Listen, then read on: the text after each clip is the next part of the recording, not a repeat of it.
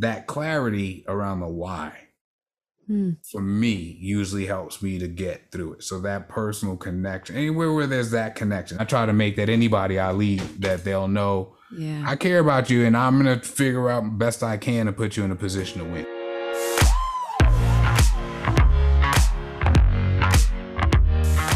Self-leadership can be lonely.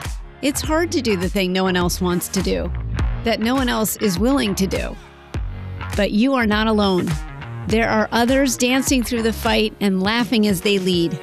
Let's find them, swap stories, and live through this together. Welcome to How I Live Through This. I'm your host, Ann Roach, and I'm really glad you're here.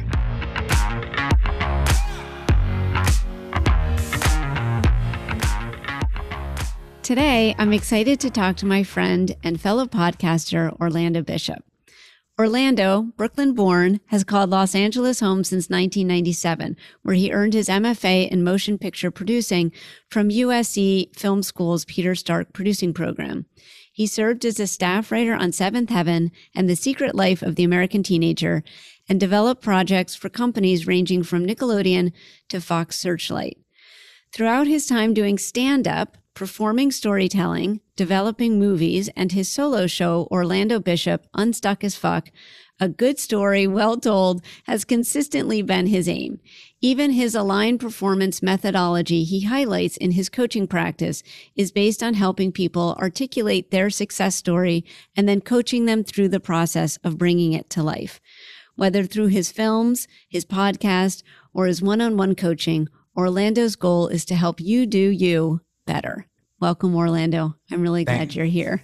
Thanks so much for having me. I'm so excited about this interview. We've been talking about this, and I'm so glad we made it happen. Thank you. I asked you on this season, Leaders for Change, because of all the work you do helping people get unstuck and take leadership of their own success. And I'm curious, have you always been a leader? That is not the question I expected. But the answer is yes. I mean, as you asked it that way, I sort of went back and it was that I've tended to be on some level a leader, like even back in elementary school, like, you'd have your little elections for, class president or whatever. I remember usually pretty early on, by like October, I had my turn and all that kind of stuff. So I guess, I have. And then as I've gotten older, it's remained true. I think part of it is, for better or worse, sometimes for worse, I'm often the person in the group who's willing to say something or step out. And so, that sometimes has its good and people will follow. And sometimes, not so great when you're the one who says everything in the meeting and then people come to you later and go, "Yeah, I'm so glad you said that." I'm like, yeah, well, my review's going to suck and yours isn't. Where did that come from, Orlando? Being able to say the thing. Yeah.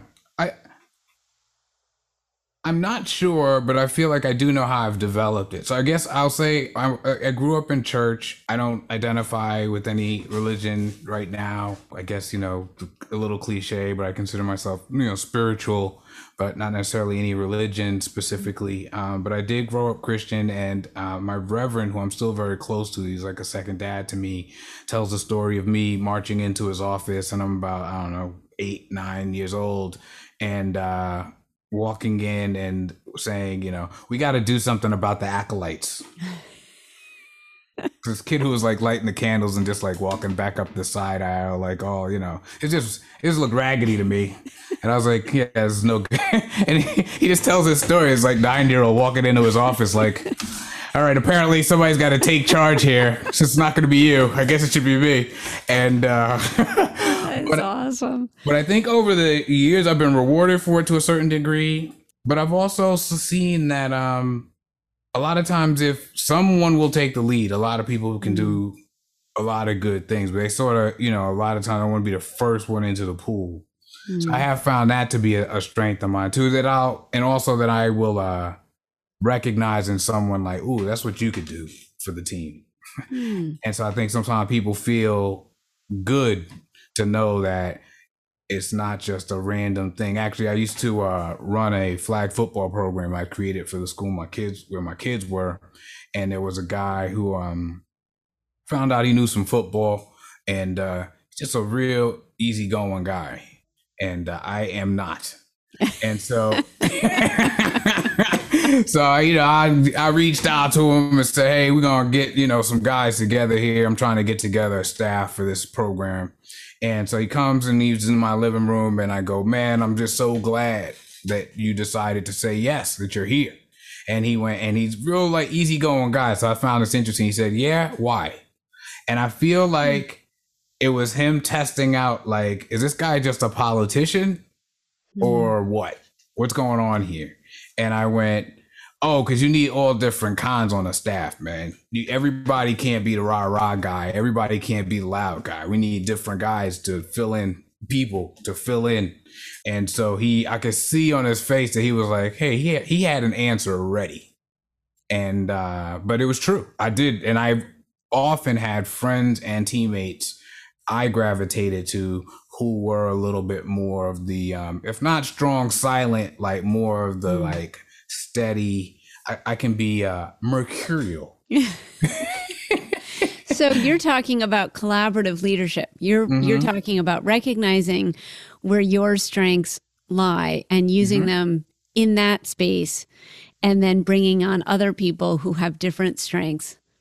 Absolutely. Yeah. Absolutely. Actually, there's an alumni group that I'm part of, a singing group that I was in college. At Yale. And at Yale, yeah. Yeah, we've talked about this, but I'm a townie, so I got to call it out. Yes. So yeah, so for years and years, I just said I went to school in New Haven, but that's a whole other. We'll do therapy some other time. Yeah. Well, I got New Haven love, so that's why I'm calling it out. Yeah, good stuff. Yeah, no, but yeah, so yeah, I spent 4 years and then went back for a little bit in New Haven, and I'm on the what we're calling the heritage table, so I'm now going to be leading that, and immediately, like, I know, because I've done it in other spaces, and actually we might want to talk about some ways I've kind of created my own management programs for myself that I could describe. But with this, that I have been very conscious of, I got to find, there are a couple, sort of lanes I need filled, and I'm a certain kind of leader, and that I'm good with, vision, and I can help manage the big picture.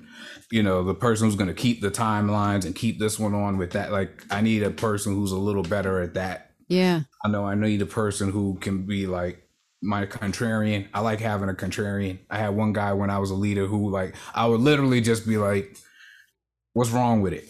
Like, that would really be my question directly to him. "What's wrong with it?" And he'd say, blah, blah, blah. I'm like, "All right, so let's see what we can do about that. Shut this guy up, So we had fun with it. Great. But I used to do that a lot. I like having somebody who's going to say, "Nah, not that.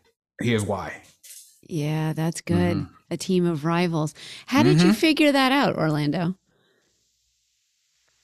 I've studied a lot of leaders. I've thought a lot about leadership, and I've always really admired people I thought were great leaders. I remember, it's funny you say that about the team of rivals. I remember learning that concept, whether it was Kennedy or it was Lincoln, and just thinking like, oh, that is really smart. I just remember just feeling that. And then also feeling that I've been in a lot of spaces where I was the one who was different. And so I think I have an appreciation for the fact that just because the majority says doesn't mean that's how it is, or that that's right, or that's best. So I think I'm extra sensitive to, there might be another way to see this.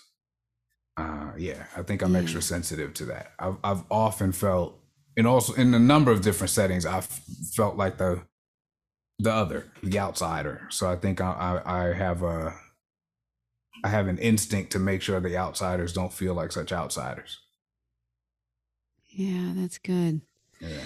That's good. And it sounds like you understanding that your perspective from that 8-year-old boy in church to say, I see something you're not seeing, and I'm confident enough to tell you that you need to see this. Yeah. Yeah. It's an interesting way to put it. Because a lot of times that's the way I speak when I'm talking through roles I want people to play. I want you to keep an eye on this. I Mm. want you to see that. Even when I've coached, when I'm running the sideline, I'll say to a coach, like, just watch the safeties. Make sure, let me know if they've got deep halves on this, right? And I don't want you to watch the whole play. You may not even see the ball immediately because if they run it, you should not be seeing the ball. I asked you to Mm. watch the safeties. So yeah, there's a lot around that. Also, and I've learned some things in my life. I was actually this year diagnosed with ADHD. And Mm. so I think in some ways, also, I really did see things other people didn't see. Now Yeah. looking back, that my attention did go to things. I think it governs my storytelling style and all sorts of things. But I think as a sports coach, even a sports fan, I think I see things sometimes in a different Mm. way. And I notice little things. Or I start noticing a pattern, and I'll be able to extrapolate out, I think, a lot more quickly sometimes than other people do. I remember once I was in high school, we did we were like in peer leadership kind of group or whatever. And we did this activity where half the group was putting together these oversized like floor puzzles, and there were two of them, and half the group was supposed to observe. So I Mm. was part of the group that was supposed to solve the puzzles. So they brought out the bags or whatever, and they start, so people grab the two puzzles and start. And someone reflected this back to me later. I didn't think about it. Mm. I stood back when everybody got in immediately and started grabbing it. I stood back, and I was the one who realized, oh wait, y'all got each other's pieces.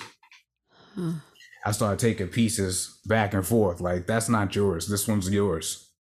And they pointed out that a lot of people went in. Now they were Yeah. getting work done. I couldn't have done what I did without them working. So I'm not saying better or worse, Right. but it's always valuable. And the value I often bring is I'll be that person who stands back and is like, yeah, but that's not what we're doing here. Yeah. I can come up with the concepts on things. Yeah.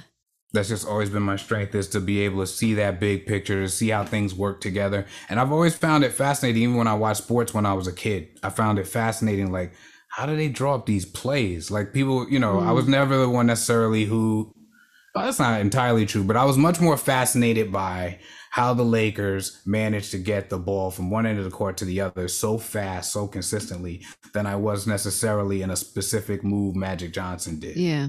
Yeah, Yeah. That's interesting. So less the detail and more the vision. absolutely. Yeah. Yeah. So I'm curious, Orlando, you say you've always known that, Mm-hmm. and I'm going to take your word on that, but I'm curious about whether there was a time where it didn't work for you or you, Yeah. yeah. Yeah. Well, I mean, the truth of the matter is there are times and ways in life, like, you got to get down to the details. You got Yeah. to get down to the, like, yes, concepts, what have you. Yeah. But, so as a student, classes where there was a daily quiz or, Right. checking up on the reading, like, that never went particularly well for me. Now, you give me a Right. project to do, you give me a classroom debate, Yeah. everybody's in trouble. But you asked me to come in every day with a paragraph on what we were supposed to do yesterday. Yeah. Oh boy, that's probably not going to go great. This So is shining a light on my own son's progress in high school. Oh, really? I'm hearing Oh, it. yeah. Yeah.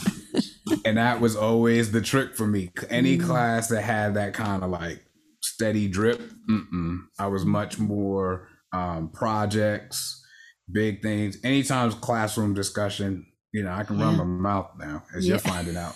Have you even gotten to your second question? I hope you packed a lunch. But so how did you, my brain just doesn't work this way. So I'm just like, was there a moment where like it was not working for you? And then you saw, but if I do it this way, it does work. Yeah. Can you share that? Yeah. Yeah. Yeah, let me think about, I guess there were a few things. This is not going to sound particularly humble, but school was really easy for me starting, like really easy for me. And so when I went through elementary school, it pretty much was, and I got into a program called Prep for Prep. I've been talking about prep a lot lately. At any rate, I got into a program called Prep for Prep that was started essentially identifying kids who were excelling in public schools and putting them through this program, and then sending us off to like some of the top private schools. At first in New York, and then it expanded and it started doing, Prep 9, which does like top boarding schools and all that stuff. So at any rate, when I got there, everybody was on my level or above, it felt like. Right. It was like, whoa, like I had never been in a group of kids where everybody could do what I do. Or at least that was the way it felt. And the other was just the volume of work. Like I couldn't breeze it because it was just so much work. I had to learn how to learn.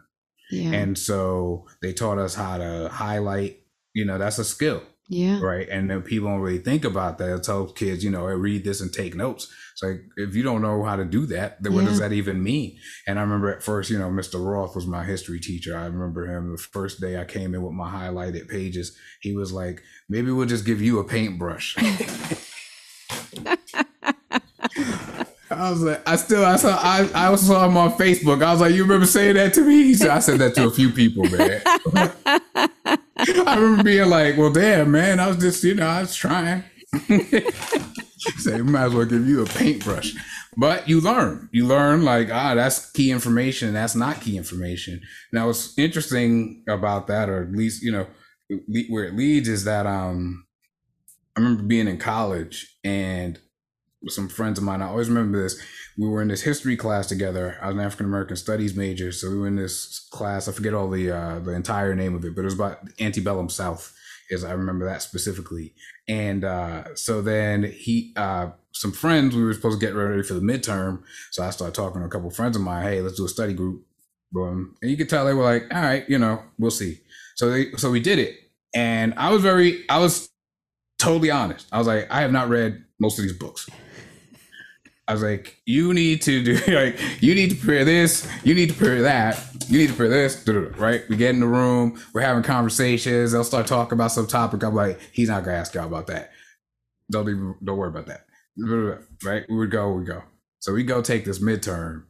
Everybody in our group crushes this midterm, like knocks it like out of the park, right? And they're like, how'd you do that? I'm like, I don't know. I was like, but I'll tell you what, if I sit in your class and pay attention, I will know within a pretty impressive margin of error everything you care about, everything you want to hear about, and what you are not going to ask me about. And I got really good at it. And I think in a way, I didn't know it at the time, but I was developing and had developed hacks that allowed me to perform at a high level academically, despite my ADHD.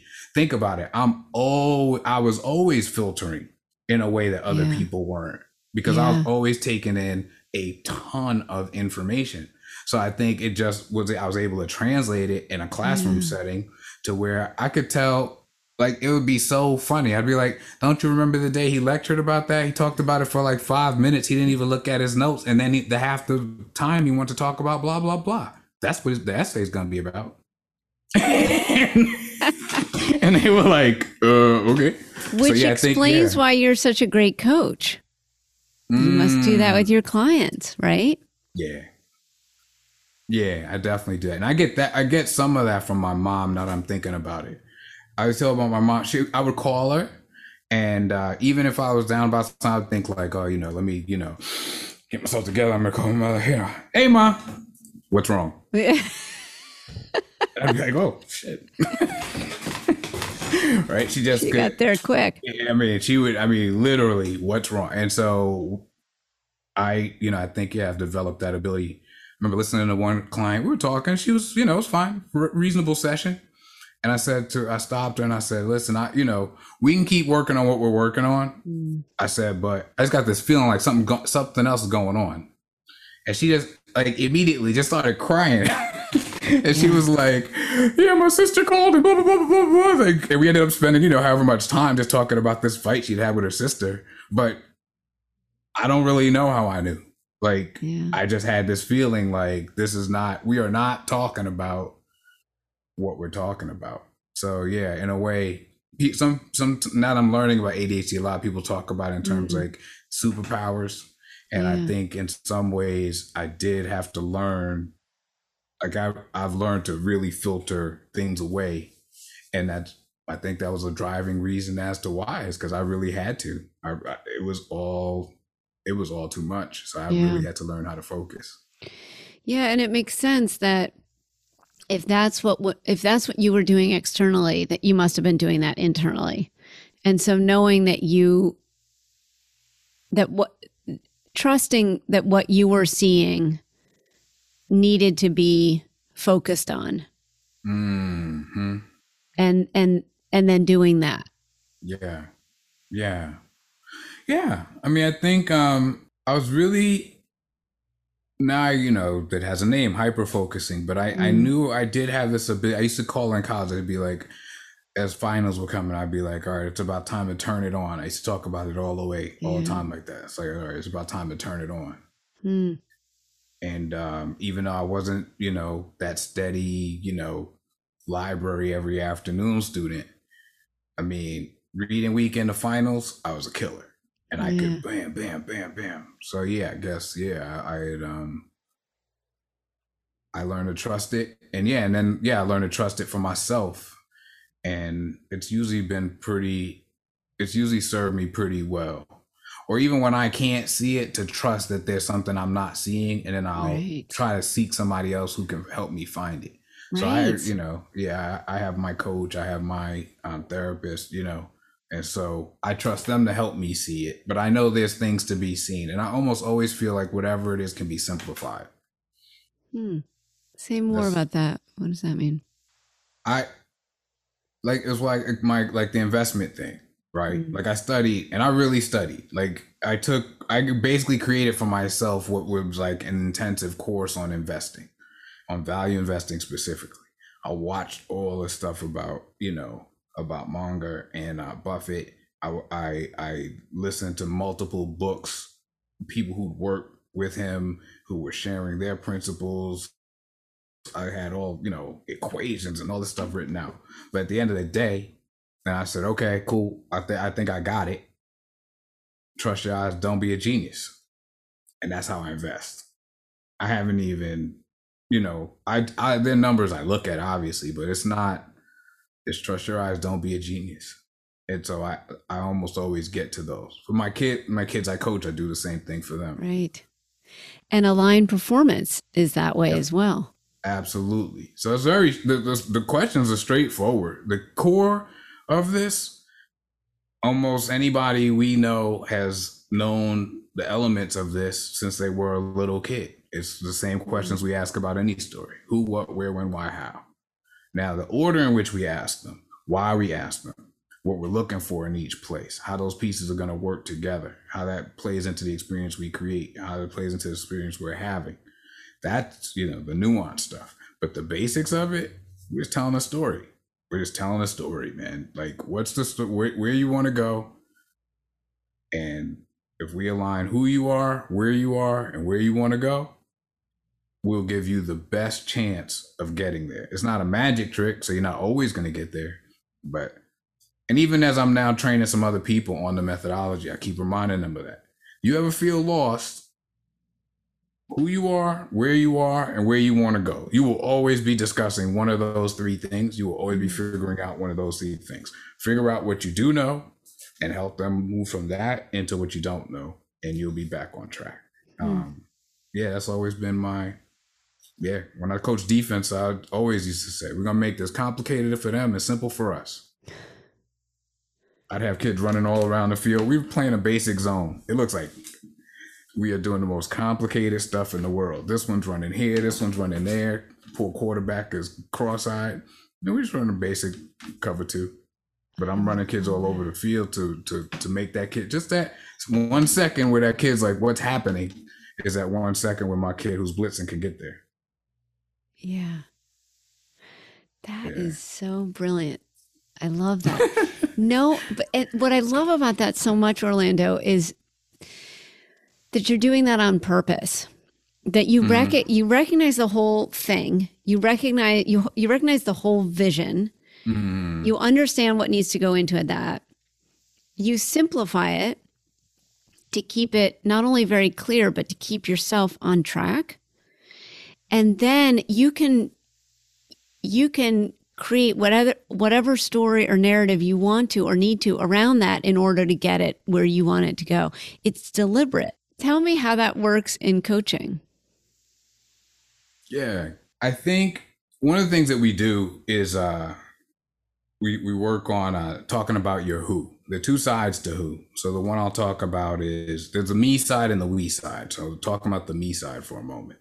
So basically the me side, 3 to 5 characteristics that describe you or the version of you that's most likely to get from what we call the starting point where we are to the point where we want to go.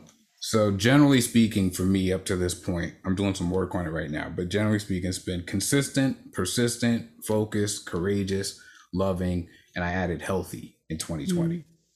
And so basically, no matter what's happening, if I'm being those things, I've found, and that's just my list, it's not a universal list, but I've found if I'm being those 6 things, I'm probably performing at a pretty high level, no matter what I'm doing. Right. So whether that's me as a father or a husband or a coach or a director on set, if I'm being those things, I am most likely to be doing it at a high level.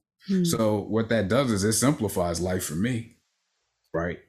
If there's something that, you know, is a backhanded or underhanded way to do it, well, is that courageous? So then I don't have a moral dilemma I have to sleep on and worry about because I'm not doing it because that's not the way I operate. So it just eliminates a whole bunch of possibilities right off the bat. And so if I want to know, should I do A or B, which one is more consistent with consistent, persistent, focused, courageous, loving, healthy? If it's A, then that's your answer. And if it's B, that's your answer. And so I think it helps people to boil things down. Yeah. And get really clear. Our mutual friend, Nadine, she's probably like the best practitioner of that particular piece of anybody, maybe including me. She's just super clear on hers. She calls it CASA. She's talked about it on the podcast. And we just can quickly, I mean, like in a flash, I can just go, well, can you do that from CASA? And if she can't, like we've eliminated whole ideas. Can't do it from CASA. Yeah. Get it out of here. It's not you. That's Nadine Kelly on the Yogi MD. Yeah. I love her podcast too. But yeah, the Yogi MD podcast. And yeah, we've worked together. We coach each other. So yeah. That's great. I love that. I am so struck, Orlando, by how you talked about the ADD mind, which is really, I hadn't heard about it that way. I hadn't heard about the ADD mind or ADHD mind creating order out of chaos. And what really strikes me about that is that it sounds like this is something that has been, as you talked about your whole life, showing up, I don't want to say showing up differently, but recognizing that how you're showing up may be different than how other people are showing up. And seeing the strength and power in that. And then also seeing the negative space where what you need to bring in to make that a fuller experience. Yeah. And I want to pause, and this actually does play into our leadership conversation, I think. I don't want to give the impression, I recognize the power of it, and I've recognized ways in which it served me well. I've also spent a lot of my life, and once I got the diagnosis, looking back and going, it was like, it always felt like why are certain things so much harder for me than they seem to be for everybody else? Like, I really would ask myself that, and in many ways sometimes feel bad about it. And I share that specifically because I want to have that honest piece there and not have anybody who maybe is feeling bad about the piece that feels out of place to them or different than the others or that gets in the way. I don't want them to feel like, oh, well, I don't have it all figured out, so I can't lead. And that's part of the whole align piece for me is like, you can lead, you just have to figure out what it looks like when you lead. That it's not the right plan, it's the right plan for you. Right. And so but I've had some really rough times just feeling like, how could I forget that? How could I, I remember just being out of college, first job, I had my money in the bank, come home, my electricity's off. It's like, come on, man, like, you could have paid it. Like, you know what I mean? Like, it's one thing if you're broke and you can't pay your light bill. It's another thing to have the money and your lights off. Like, you just sit there like, man, what in the world? And now looking back, I'm like, of course, like these details. I used to lose things when I was a little kid. I always felt bad about that. I totally, it was funny when I was being assessed. I said, I got to a point when I was a kid. I remember just stating this. I've been very clear about it as a kid. My mother would be like, take these gloves or whatever. And I was like, no, I don't want them. And my reason I don't want them is I'm going to lose them and I'm going to get yelled at. And I'm going to have cold hands and I'm going to get yelled at. Now I could just have cold hands. I don't have to get yelled at. And I remember consciously thinking like, I don't want to get yelled at. And I'm going to lose these gloves. Like, it's not like I will get yelled at if I lose these gloves. I will get yelled at when I lose these gloves because I am going to lose them. And so now looking back, like, I recognize that there were those tough pieces to it. Yeah. Now, I do think I was forced in two things happened. I think I accentuated the parts I was good at, right? I think I became a better people leader because I think that was a strength and it was a way that I could make myself valuable in different spaces. But I also think in some ways I was always trying to solve for some of this, even when I didn't realize it. And so I think it helped me develop personal strategies that actually made me even more effective than I might have been if the things had come to me naturally. Yeah. So I remember like studying Covey and then like having created my own planner. I would like print out and I kept it in this 3-ring binder and it was very like it might have seemed like a bit much, but I needed that. Yeah. And I remember the semester I used it, I got a 4.0. Right. Yeah. Now I stopped using it. You know what I mean? And then I didn't get a 4.0. Right. So, but yeah, I think I developed the, strategies around that. I was always looking into like, well, where could I be putting things? How could I be reminding myself of things? And some of the stuff is funny that once I started reading up on ADHD, it's stuff that they recommend. I color code all over the place. Even when I direct, my producing partner would laugh at me because I'd be sitting in the morning, with my sides and the blue marker, the blue highlighter means this. Mr. Roth would have been proud, man. It was a symphony. It was a symphony of highlighting. Lots of paintbrushes. Yeah, but I was able to, but I needed the color coding to help me know, like when my eyes went to the page, what I was looking for. Yeah. And so anyway, I think you can develop the parts that don't come naturally, but I really like the idea of leaning on the things that do come naturally. Yeah, I really appreciate you talking about that, Orlando, because this podcast is about first and foremost self-leadership. If you can't lead yourself or you don't know how to lead yourself, you're not as effective leading other people. And so your journey through figuring out how to lead yourself, not just effectively, but honestly and truly to yourself, as opposed to trying to put somebody else's system on you, is so powerful, and brings me to the question of, that's true leadership. Doing that hard shit when it's not, that you're not going to get credit for, that may be different from what everybody else is doing. But really doing that kind of behind the scenes hard stuff that isn't all the shiny work. How do you find that energy to do that hard stuff and still do all the work that you do that does light you up? Well, I guess that's an answer with some layers. So one is I don't rest enough. And so again, I'm just going to be like transparent. Yeah. So part of it is I am working on not doing as much, and I'm actively working on that.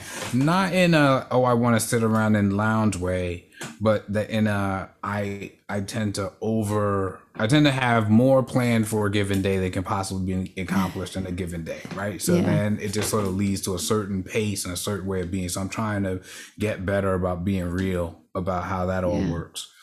But I think the other piece for me is probably we talk about the what and the why when we talk about the point. So the what is like what you would think, the what you want, right? Maybe I want to build my business up, or I want this interview to be helpful in in the podcast, or whatever the what is, the thing that we can see, hear, touch, that we're going toward. But the other side is the why, and the why is the emotional experience we expect to accompany our what. So it may be that, for me, and it is a lot of times part of my why is connection. Yeah. If you look at the things I do, that's something that the pieces have in common.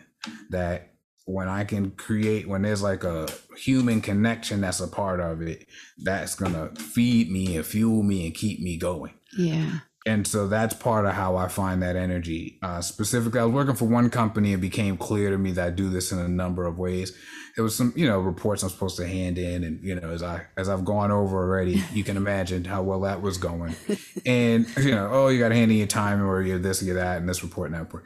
And but what I got to was there was a guy who worked there, really good guy, and he was the one who processed all the stuff that we all needed to hand in. So when I was handing things in late, I was making his life more difficult. Right. Now, he wasn't like mad at me personally, but I was part of the group of people who were making his life more difficult. Yeah. When I was able to focus on, let me not make El Mustafa's life harder than it needs to be, my ability to comply went up. Yeah.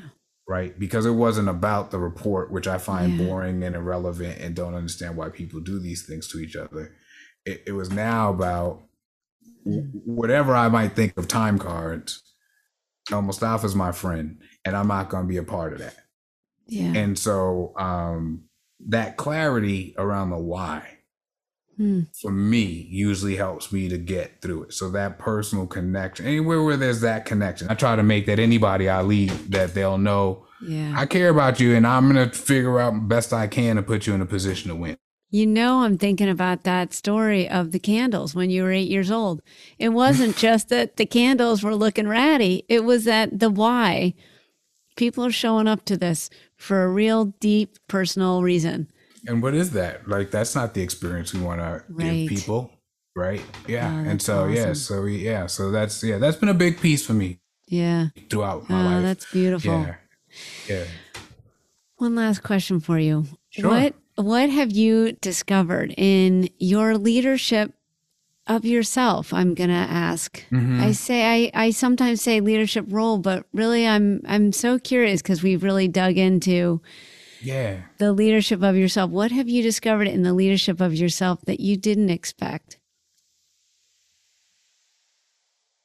I need to show myself the grace I show my clients.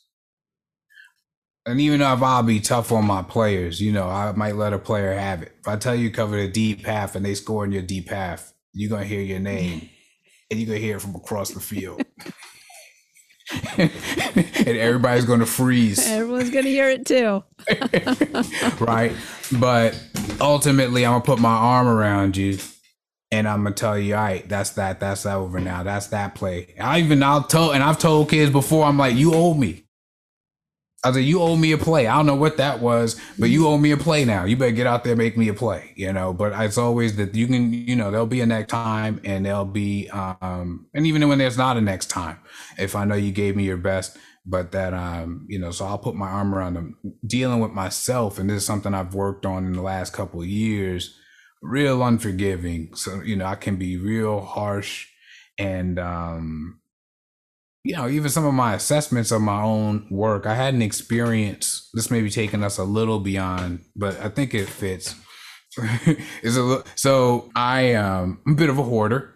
I hold on to things like just objects, and it's that, I couldn't possibly throw away that cup. That's the cup I was drinking from when my friend told me, right? Like it's just kind of crazy. So I'm going through all these things now and digitizing all this stuff that I have video, like VHS tapes, like to give you a sense of what we're talking about here. And one of them was from a concert my senior year of college. And that we had done with Shades, the group I mentioned earlier, and it's where I met my wife and some of my best friends in the world. So I started watching this thing. I was like, we were really good. Like, usually the story is like, we remember ourselves as having been, whatever. Then you look back and like, maybe not so much. I actually was having the exact opposite experience of us as a group, but then also of me. And I sang this, in particular, I'd sang this duet that I'd sung for years with this woman. I knew that it was a good number and we always sang it, but I was able, maybe it's because it's all these years later and I'm so far from my singing days or whatever. And so I have the distance from it or what have you, but I just found myself just sitting there and watching it and going, man, that was good. And I didn't remember it that way. I remembered it as like, I was good, But I was like, no, that was really good, man. And it wasn't a matter of like, breaking my arm to pat myself on the back so much as me going, why is it you didn't remember it that way? And there've been a few things now, and now looking back, a friend of mine pointed out to me, because I, a lot of processing around my diagnosis earlier this year. And my friend point was the one who really highlighted to me, like, my dude, like, you were a top student your whole life. You went to Yale. You went to one of the top film schools in the country. And you had ADHD the whole time, didn't know it. Yeah. But that's not how I remember it. I remember it as like that concert that I told you I sang that duet. There was a line I forgot to sing. And when I grabbed the tape, the one clear memory I had of that concert was that line I forgot to sing. And so I've been doing a lot of work personally on trying to be a more reasonable leader with myself. That like, all right, that's enough for today. That's probably the biggest step forward for me is being, showing myself the grace. And what's happened actually is I end up, I think, performing at a higher level because I'm just not depleting my energy so much with all that harshness. Yeah. So I hope that was an answer to the question you were asking. Beautiful. So you have the team of rivals, but now you also have the team of. Yes. Yeah. What is that word? Of grace, the team of grace. Yeah. The supporters, very much so. So it's been a pourful time. Yeah. That's wonderful. Thank you so much, Orlando. That was a real pleasure. Yeah, no, I'm really glad you asked, and I'm glad we were able to make it happen, and I really enjoyed this conversation. So thank you. Thank you.